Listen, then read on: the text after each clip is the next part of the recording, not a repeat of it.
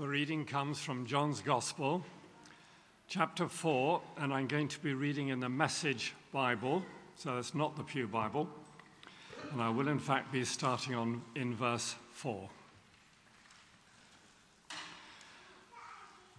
To get to Galilee, Jesus had to pass through Samaria. He came to Sychar, a Samaritan village that bordered the field Jacob had given his son Joseph. Jacob's well was there. Jesus, worn out by the trip, sat down at the well. It was noon. A woman, a Samaritan, came to draw water. Jesus said, "Would you give me a drink of water?" His disciples had gone to the village to buy food for lunch. The Samaritan woman, taken aback, asked, "How come you, a Jew, are asking me, a Samaritan woman, for a drink?" Jews in those days wouldn't be caught dead talking to Samaritans. Jesus answered, "If you knew the generosity of God and who I am, you would be asking me for a drink, and I would give you fresh, living water." The woman said, "Sir, you don't even have a bucket to draw water with, and this well is deep. So how are you going to get this living water? Are you better than our ancestor Jacob, who dug this well and drank from it, he and his sons and livestock, and passed it down to us?" Jesus said, "Everyone who drinks this water will get thirsty again and again. Anyone who drinks the water I give will never thirst, not ever. The water I give will be an artesian spring within, gushing fountains of endless life." The woman said, "Sir, give me this water so I won't ever get thirsty, won't ever have to come back to this well again." Jesus said, "Go, call your husband and then come back." "I have no husband," she said. "Oh, that's nicely put. I have no husband? You've had 5 husbands, and the man you're living with now isn't even your husband. You spoke the truth there, sure enough." "Oh, so you're a prophet. Well, tell me this. Our ancestors worshipped God at this mountain, but you Jews insist that Jerusalem is the only place for worship, right? Believe me, woman, the time is coming when you Samaritans will worship the Father neither here at this mountain nor there in Jerusalem. You worship guessing in the dark. We Jews worship in the clear light of the day. God's way of salvation is made available through the Jews. But the time is coming, it has in fact come, when what you're called will not matter, and where you go to worship will not matter. It's who you are and the way you live that count before God. Your worship must engage your spirit in the pursuit of truth. That's the kind of people the Father is out looking for, those who are simply and honestly themselves before God in their worship. God is sheer being itself, spirit. Those who worship him must do it out of their very being, their spirits, their true selves in adoration. The woman said, "I don't know about that. I do know that the Messiah is coming. When he arrives, we'll get the whole story."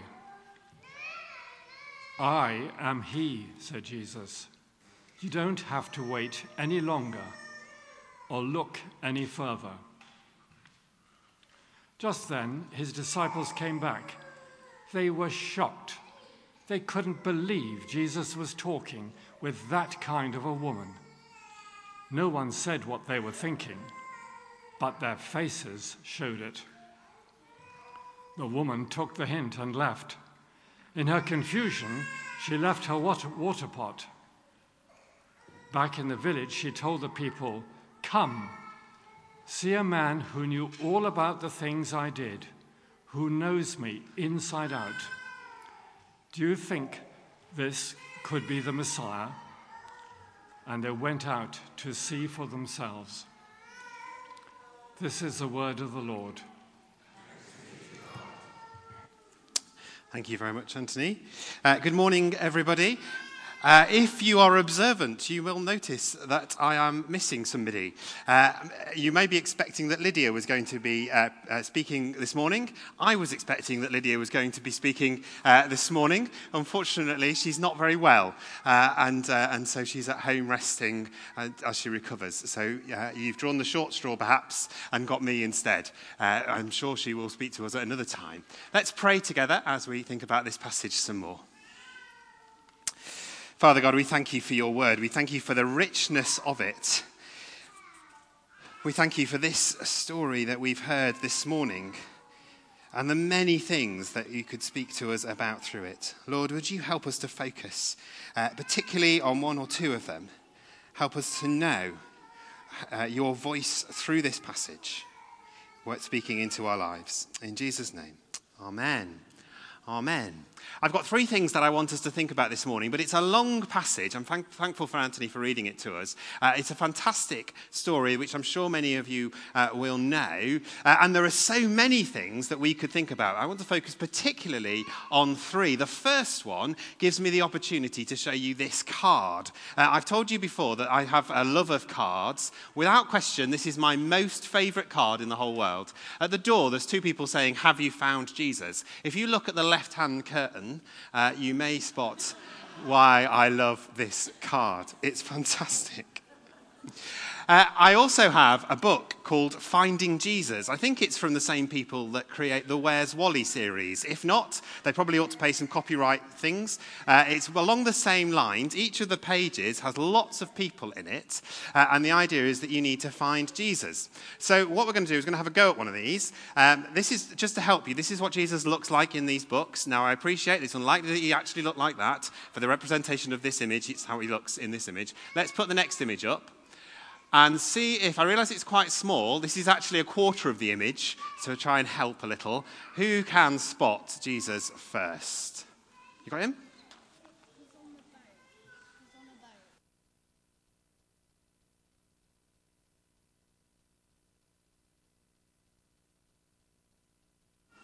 That wasn't quite right. That was a guess of the boat in the middle, and it wasn't quite right. Go on. Go on, Kate. Yes, well done, Kate. Number 17 flag, just to the right. Seen it? Yes, good, marvellous. Why? We can take that off now. It's all right. Well, give it a moment. There we are. Make sure everything. There we are. You can see it later. Why have I shown you those? Well, because sometimes it can be hard for us to spot Jesus in our daily lives. This woman at the well, this Samaritan woman, didn't recognize who Jesus was. And sometimes particularly when life feels like the pages of this book, busy and quite chaotic, and fairness, most of the pages quite stressful, it can be really hard for us to see Jesus at work. Sometimes life can be really hard, and we focus so much on getting on and getting through that we don't look for Jesus in our daily lives. I've talked about here before a time when I was at college and Jess and I went through some illness together. That was a really hard, difficult time in our family life.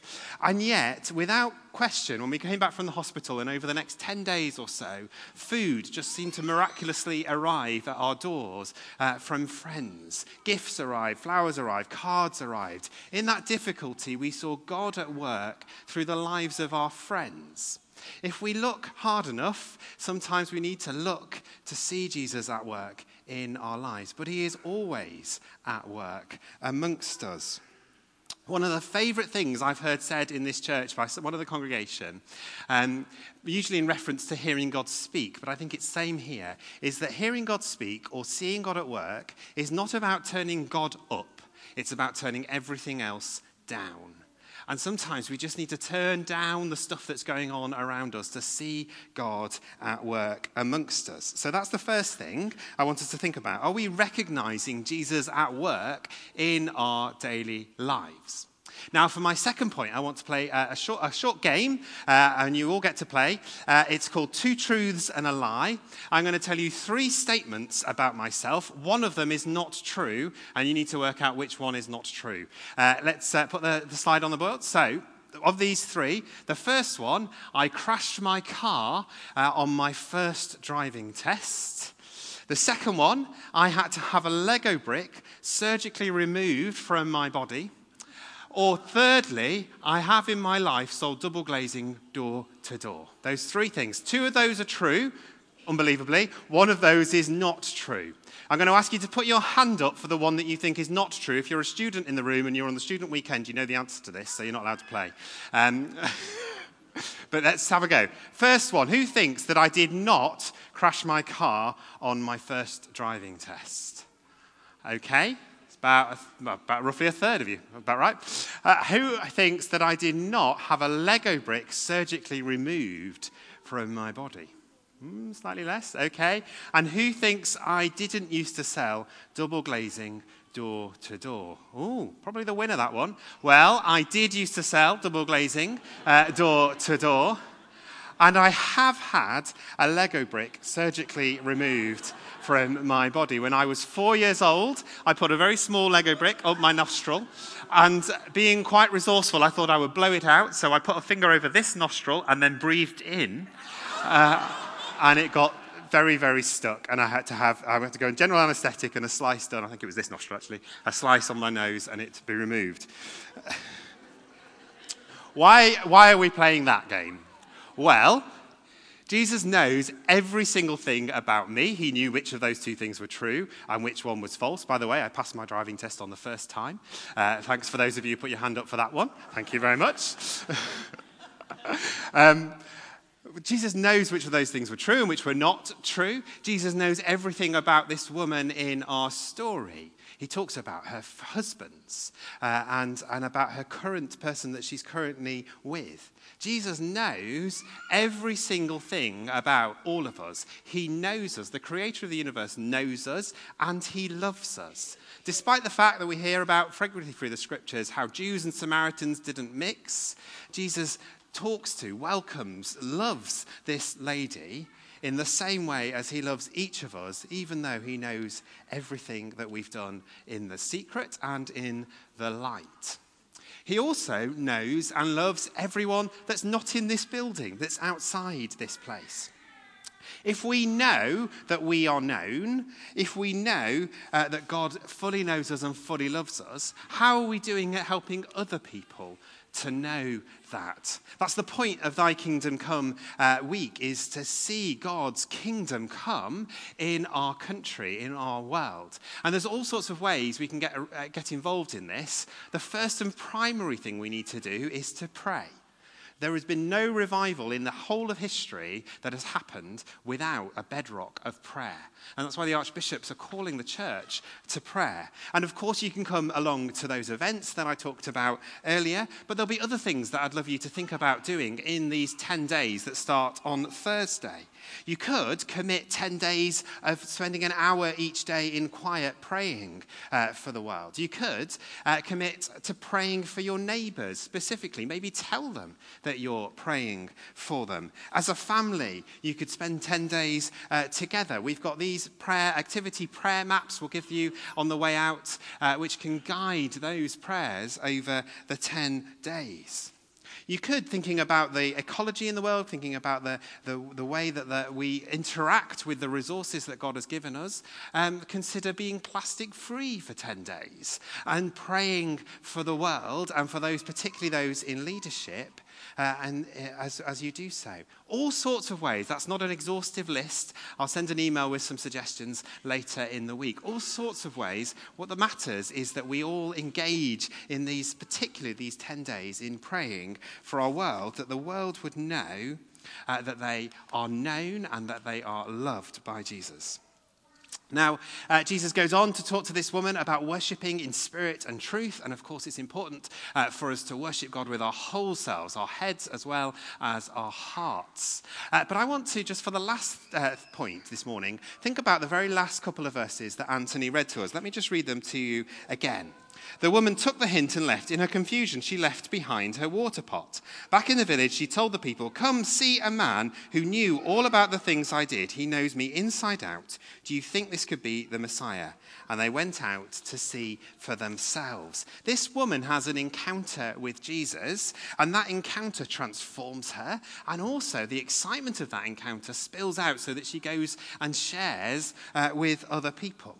I wonder if any of you know who this person is. If you come to the midweek service, you might recognize him because I've shared this at a midweek before, but not, I don't think, on a Sunday. This is a chap called Shane Taylor. Shane was, until recently, known as the most dangerous man in Britain. His life of crime began at 10 years old when he started stealing cars. He was arrested and was so dangerous in prison that he had to be fed through a small hatch in the door with armed guards on the other side. That's how dangerous he was. Sean encountered Jesus on an Alpha course in the prison, through the Bible and through an Alpha course, and he broke down in tears, realizing his behavior. An encounter that changed his life and then went on to change the lives of countless others. Shane now runs an amazing prison ministry, working with people who were like him and helping them to encounter Jesus for ourselves. When we encounter Jesus, it should transform our lives. It's a really good thing. We should want to tell others about it. How many of us have had our lives transformed by a thing? A mobile phone, a fantastic mobile phone, or a type of computer. If I told you that if you rang a phone number and they would send you a cheque for £100, you would phone that, if you trusted me, you would phone that phone number and get the £100, and then you would tell everybody you know about that phone number. Jesus is far better than £100, far better than £4 billion, far better than a good computer or a good phone. Encountering Jesus should spill out of us into this world. And so that's my last question for us to think about this morning, is when we recognize Jesus at work in our lives, when we encounter him, when we know that we are fully known and fully loved, does that encounter spill out of us into the world around us? I'm going to pray for us on those three questions before we sing again. Lord, we thank you that you are at work in all of our lives, even when we don't see you. We thank you that you know us, that you love us, that we are fully known by you and fully loved by you. Help us to recognize you at work in our lives. Help us to recognize our encounter with you. And would you fill us with joy and with excitement for you and for your word? So much so that it does spill out of us into the world around us. So help us to see you at work, to know that we are known, and to share your love with others, we pray. In Jesus' name, amen.